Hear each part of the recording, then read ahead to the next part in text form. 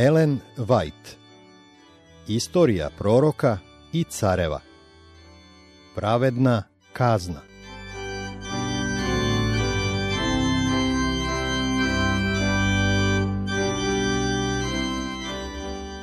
Trideset i drugo poglavlje. Manasija i Josija.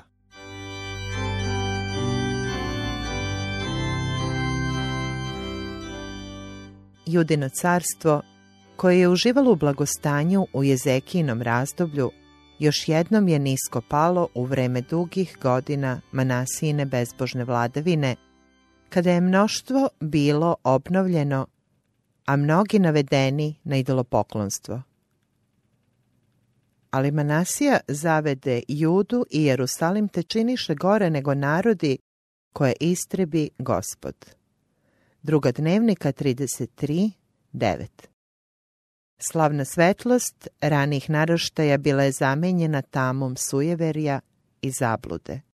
Pojavila su se i širila velika zla, tiranija, tlačenje, mržnja prema svemu što je dobro. Pravda je bila izopačena, nasilje je postalo sveopšta pojava. Ipak ni ta teška vremena nisu ostala bez svedoka za Boga i pravdu. Mučna iskustva kroz koje je Juda bez štete prolazio u toku Jezekijine vladavine, u mnogim srcima razvila su čvrstinu karaktera koja je sada poslužila kao bedem protiv sveopšteg bezakonja. Njihovo svedočenje za istinu i pravdu izazvalo je bes Manasije i njegovih prijatelja na vlasti, koji su nastojali da se utvrde u zlu, ućutkivajući svaki glas neodobravanja, i pravu krv, veoma mnogu, proli Manasija tako da napuni Jerusalim od kraja do kraja. Druga o carevima 21:16. Jedna od prvih žrtava bio je Isaija, koji je više od pola stoleća stajao pred Judom kao izabrani gospodnji vesnik. A drugi ruganje i boj podnesoše, pa još i okove i tamnice, kamenjem pobijeni biše, pretrveni biše, iskušani biše, od mača pomreše, idoše u kožusima i kozijim kožama, u sirotinji, u nevolji, u sramoti, kojih ne beše dostojan svet, po pustinjama potucaše se, i po gorama, i po pećinama, i po rupama zemaljskim. Jevrejima 11:36-38. Neki od onih koji su bili progonjeni za vreme Manasijine vladavine imali su zadatak da objave posebne poruke ukora i osude. Judejski car, govorili su proroci, ponašao se gore od svih koji pre njega biše. Njegovo carstvo zbog ove pokvarenosti suočavalo se s krizom. Stanovnici zemlje trebalo je da uskoro budu odvedeni kao zarobljenici u Vavilon i tamo postanu plen i grabež svim neprijateljima svojim. Druga o carevima 21:11 i 14. Međutim, Bog neće potpuno odbaciti one koji ga u stranoj zemlji budu priznali za svog vladara. Oni će možda proći kroz teške nevolje, ali on će ih ipak izbaviti kada to bude hteo i kako bude hteo. Oni koji se budu potpuno pouzdali u njega, naći će u njemu sigurno utočište. Proroci su nastavili da verno objavljuju svoje savete i opomene. Neostrašivo su se obraćali Manasiji i njegovom narodu, ali poruke su dočekivane s prezrenjem. Otpali Juda nije hteo da ih sluša. Kao nagoveštaj onoga što će snaći narod ukoliko istraje u nepokajanju, Gospod je dozvolio da njihovog cara zarobi četa asirskih vojnika i svezavši ga u dvoje verige medene, odvedoše ga u Vavilon, svoju privremenu prestonicu. Ova nevolja osvestila je cara koji je počeo da se moli Gospodu Bogu svojemu i ponizi se vrlo pred Bogom otaca svojih. I moleći se, umoli mu se te usliši molitvu njegovu i povrati ga u Jerusalim na carstvo njegovo. Tada pozna Manasija da je Gospod Bog. Druga dnevnika 33, od 11 do 13. Međutim, ovo pokajanje, iako značajno, došlo je prekasno da bi moglo da spase carstvo od pokvarenog uticaja dugogodišnjeg idolopoklonstva. Mnogi su se spotakli i pali i više nikada nisu se podigli. Među onima čije je životno iskustvo bilo nepopravljivo oblikovano Manasijinim sudbonosnim otpadom, bio je i njegov sin, koji je došao na presto u 22. godini života. O caru Amonu je zapisano: I hođaše celim putem, kojim je hodio otac njegov, i služaše gadnim bogovima, kojima je služio otac njegov, i klanjaše im se. Druga carevima 21, 21 i 22. Ali se ne ponizi pred Gospodom, kao što se ponizi Manasija, otac njegov, nego isti Amon još više grešaše. Bezbožnom caru nije bilo dozvoljeno da dugo vlada. Usred njegovog drskog bezboštva, samo 2 godine posle stupanja na presto, sluge su ga ubile u palati i zacari narod zemaljski Josiju, sina njegova, na njegovo mesto. Druga dnevnika 33, 23 i 25. Posle Josijinog stupanja na presto, a vladao je 31 godinu, oni koji su sačuvali čistotu vere svoje počeli su da veruju da je propadanje carstva zaustavljeno. Međutim, novi car se, iako star samo 11 godina, bojao Boga i od samog početka činio šta je pravo pred Gospodom, hodeći svim putem Davida, oca svojega ne odstupajući ni nadesno ni nalevo. Druga o carevima 22:2. Iako sin bezbožnog cara, izložen iskušenju da krene stopama svoga oca, iako ga je samo nekoliko savjetnika hrabrilo da istraje na pravom putu, Josija je ostao veran Bogu Izraeljevom. Upozoren zabludama prošlih naraštaja, odlučio je da čini dobro, umjesto da padne u provaliju greha i pokvarenosti u koju su dospeli njegov otac i deda. On nije odstupao ni nadesno, ni nalevo. Kao čovek, određen da zauzme poverljiv položaj, odlučio je da prihvati smernice date izraelskim vladarima i njegova poslušnost omogućila je Bogu da ga upotrebi kao sud za čast. U vreme kada je Josija počeo da vlada, a i mnogo godina pre toga, Judejci iskrena srca pitali su se hoće li se Božja obećanja data starom Izraelju ikada ispuniti. S ljudske tačke gledišta, božanska namera s izabranim narodom izgledala je skoro neostvarljiva.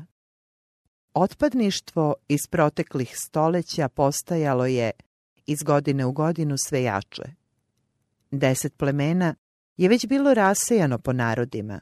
Preostalo je samo Judino i Venijaminovo pleme i ona su se sada nalazila na ivici moralne i nacionalne propasti. Proroci su počeli da proriču potpuno uništenje njihovog lepog grada u kome se nalazio hram koji je sagradio Solomon i prema kome su bile usmerene sve njihove nade u postizanje nacionalne veličine. Zar je moguće da Gospod namerava da odustane od svoje zavetne namere, da izbavi one koji će se pouzdati u njega? Suočeni s dugotrajnim progonstvima pravednika i očiglednim blagostanjem bezbožnih, mogu li se oni koji su ostali verni Bogu, nadati boljim danima. Prorok Avakum glasno je izrazio ova strahovanja. Imajući pred očima teškoće kroz koje su prolazili verni njegovog vremena, muku svoga srca pretočio je u pitanje. Dokle ću, Gospode, vapiti, a ti nećeš da čuješ? Dokle ću ti vikati nasilje, a ti nećeš da izbaviš?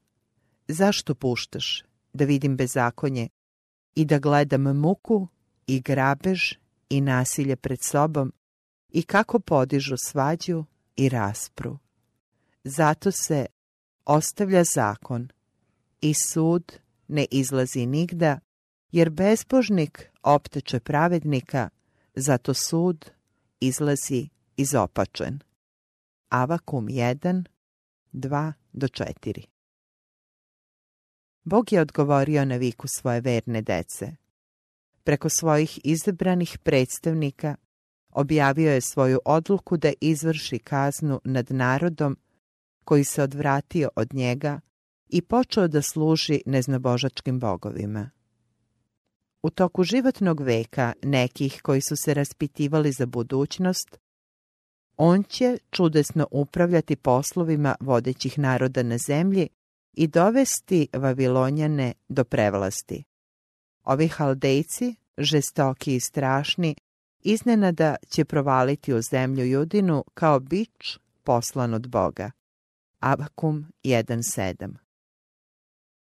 Knezovi Judini i najugledniji u narodu biće odvedeni u ropstvo u Vavilon, judejski gradovi i sela i obrađena zemlja biće pretvoreni u pustoš. Ništa nije smelo da bude pošteđeno. Siguran da će se uprkos ovim strašnim kaznama Božja namera prema njegovom narodu na neki način ipak ostvariti, Avakum se poklonio, pokorno prihvatajući Gospodnju otkrivenu volju. Nisi li ti od veka, Gospode, Bože moj, sveče moj, uzviknuo je, a onda, uzdižući se verom iznad mračnih perspektiva neposredne budućnosti, čvrsto se hvatajući za dragocena obećanja koja otkrivaju Božju ljubav prema njegovoj odanoj deci, prorok je dodao: nećemo umreti. Avakum 1.12. Izražavajući tako svoju veru, predao je svoj slučaj i slučaj svakog vernog Izraeljca u ruke milostivog Boga. Ovo nije bio jedini slučaj u kome je Avakum pokazao snagu svoje vere. Jednom drugom prilikom, dok je razmišljao o budućnosti, izrekao je sljedeće reči: na straži svojoj stadoh i stajah na kuli i motrah da vidim šta će mi reći. Gospod mu je milostivo odgovorio: piši utvaru i da bude razgovetno na pločama da se lako čita, jer će još biti utvara do određenog vremena i govorit će šta će biti od posletka i neće slagati. Ako okleva, čekaj je, jer će zacelo doći i neće odocniti. Gle, ko se ponosi, njegova duša nije prava u njemu, a pravednik će od vere svoje živ biti. Avakum 2:1-4. Vera koja je jačala Avakuma i sve svete i pravedne koji su živeli u to teško vreme, bila je ista ona vera koja danas održava Božji narod. U najmračnijim trenucima, u najtežim okolnostima, hrišćanski vernik može da se osloni na izvor sveukupne svetlosti i snage. On može verom u Boga iz dana u dan da obnavlja svoju nadu i svoju hrabrost. A pravednik će od vere svoje živ biti. U službi Bogu ne treba da bude malodušnosti, kolebanja i straha. Gospod će preobilno ispuniti najsmelija očekivanja onih koji se uzdaju u njega. On će im dati mudrosti u skladu sa različitim okolnostima u kojima će se naći. Apostol Pavle rečito svedoči o tome kako se Bog brižljivo postarao za svaku dušu koja je izložena iskušenju. Njemu je bilo upućeno božansko obećanje. Dosta ti je moja blagodat, jer se moja sila u slabosti pokazuje sasvim. Ispunjen zahvalnošću i poverenjem Božji okušani sluga je odgovorio: dakle ću se najslađe hvaliti svojim slabostima, da se useli u mene sila Hristova. Zato sam dobre volje u slabostima, u ruženju, u nevoljama, u progonjenju, u tugama za Hrista, jer kada sam slab, onda sam silan. 2. Korinćanima 12, 9 i 10. Mi moramo gajiti i negovati veru o kojoj su svedočili proroci i apostoli. Veru koja se oslanja na Božja obećanja i koja čeka na izbavljenje u vreme koje je Bog odredio i onako kako je On to zamislio. Pouzdana proročka reč konačno će se ispuniti slavnim dolaskom našeg Gospoda i Spasitelja Isusa Hrista kao cara nad carevima i gospodara nad gospodarima. Vreme čekanja možda izgleda dugačko, možda dušu pritiskaju obeshrabrujuće okolnosti, mnogi u koje smo se uzdali možda će usput pasti, međutim, zajedno s prorokom koji se trudio da ohrabri Judu u vreme nezapamćenog otpada, uzviknimo puni poverenja. Gospod je u svetoj crkvi svojoj, ćuti pred njim sva zemljo. Avakum 2.20. Neka nam uvek bude u sećenju radosna poruka, jer će još biti utvara do određenog vremena i govorit će šta će biti do posletka i neće slagati. Ako okleva, čekaj, jer će zacelo doći i neće odocniti, a pravednik će od vere svoje živ biti. Avakum 2, 3 i 4. Gospode, delo svoje usred godina sačuvaj u životu, usred godina objavi ga, u gnevu seti se milosti. Bog dođe od Temana i svetac s gore Farana. Slava njegova pokri nebesa i zemlja se napuni hvale njegove. Svetlost mu beše kao sunce, zraci izlažahu mu iz ruku. I onde beše sakrivena sila njegova, pred njime iđoše pomor. I živo ugljevlje iđoše ispod nogu njegovih, stade i izmeri zemlju. Pogleda i razmetnu narode. Raspadoše se večne gore, slegoše se humovi večni. Putevi su mu večni, izašao si na spasenje narodu svojemu, na spasenje s pomazanikom svojim. Jer smokva neće cvasti, niti će biti roda na lozi vinovoj. Rod će maslinov prevariti i njive neće dati hrane. Ovaca će nestati iz tora i goveda neće biti u oboru. Ali ću se ja radovati u Gospodu, veselit ću se u Bogu spasenja svojega. Gospod je Gospod, sila moja. Avakum nije bio jedini preko koga je bila objavljena poruka o blistavoj nadi i budućoj pobedi, kao i o sadašnjem sudu. U toku Josijine vladavine, Gospodnja reč došla je Sofoniji, jasno najavljujući posljedice stalnog otpada, usmeravajući pažnju prave crkve na slavnu budućnost koja ju je čekala. Njegova proročanstva o kazni, koja je pretila Judi, ispunit će se na isti način i u kaznama koje očekuju nepokajani svet u vreme drugog Hristovog dolaska. Blizu je veliki dan Gospodnji, blizu je i ide vrlo brzo. glas će biti dana Gospodnjega, gorko će tada vikati junak.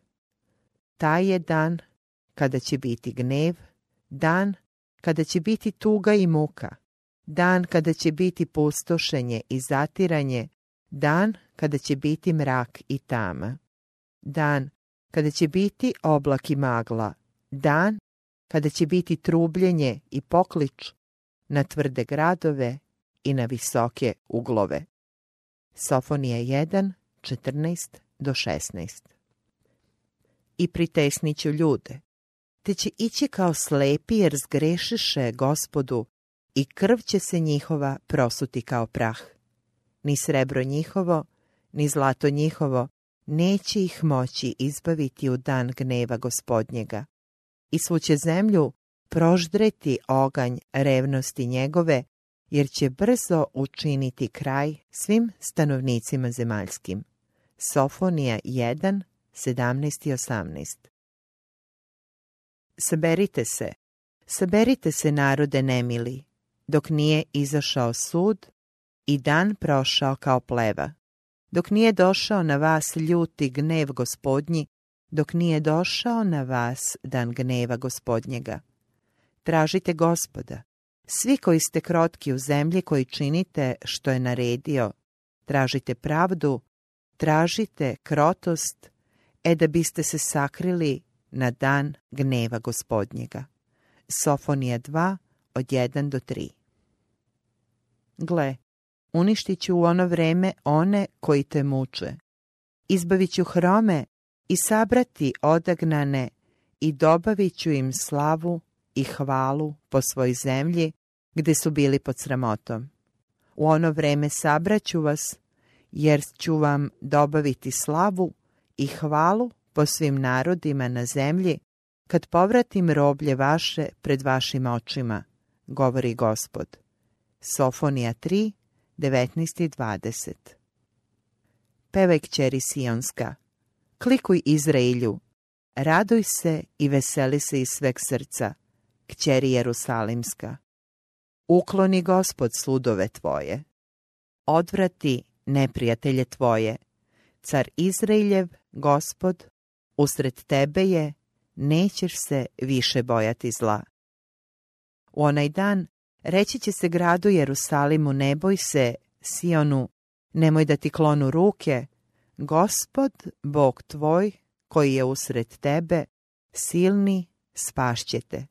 Radovat će ti se veoma, umirit će te u ljubavi svojoj, veselit će se tebe radi pevajući. Sofonija 3, 14 do 17.